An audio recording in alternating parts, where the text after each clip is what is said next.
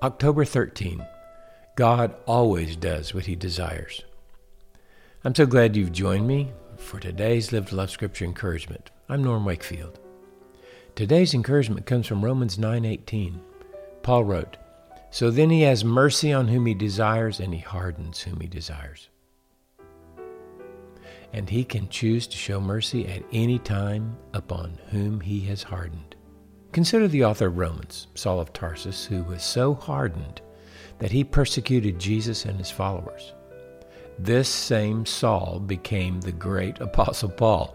So we cannot conclude that because God chooses whom He is merciful and whom He hardens, that if someone is hard of heart, that they are hopeless.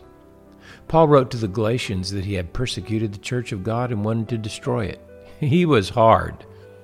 Galatians 1:15 and 16 says, "But when God, who had set me apart even from my mother's womb and called me through His grace, was pleased to reveal His Son in me," everything changed. There's always hope for the hardest of hearts because God's love isn't based on them, but on His mercy. He has mercy and hardens based upon what He desires to do in any and all of His creatures. So as we love today and watch people respond, we're watching at that moment what God's desire is for them. Our job is to love with Jesus, and it is God's job to work in their hearts.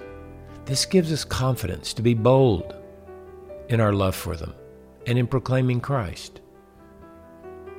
Thank you, Father, for this encouragement today from your word. We trust in you to do what pleases you in those you send our way.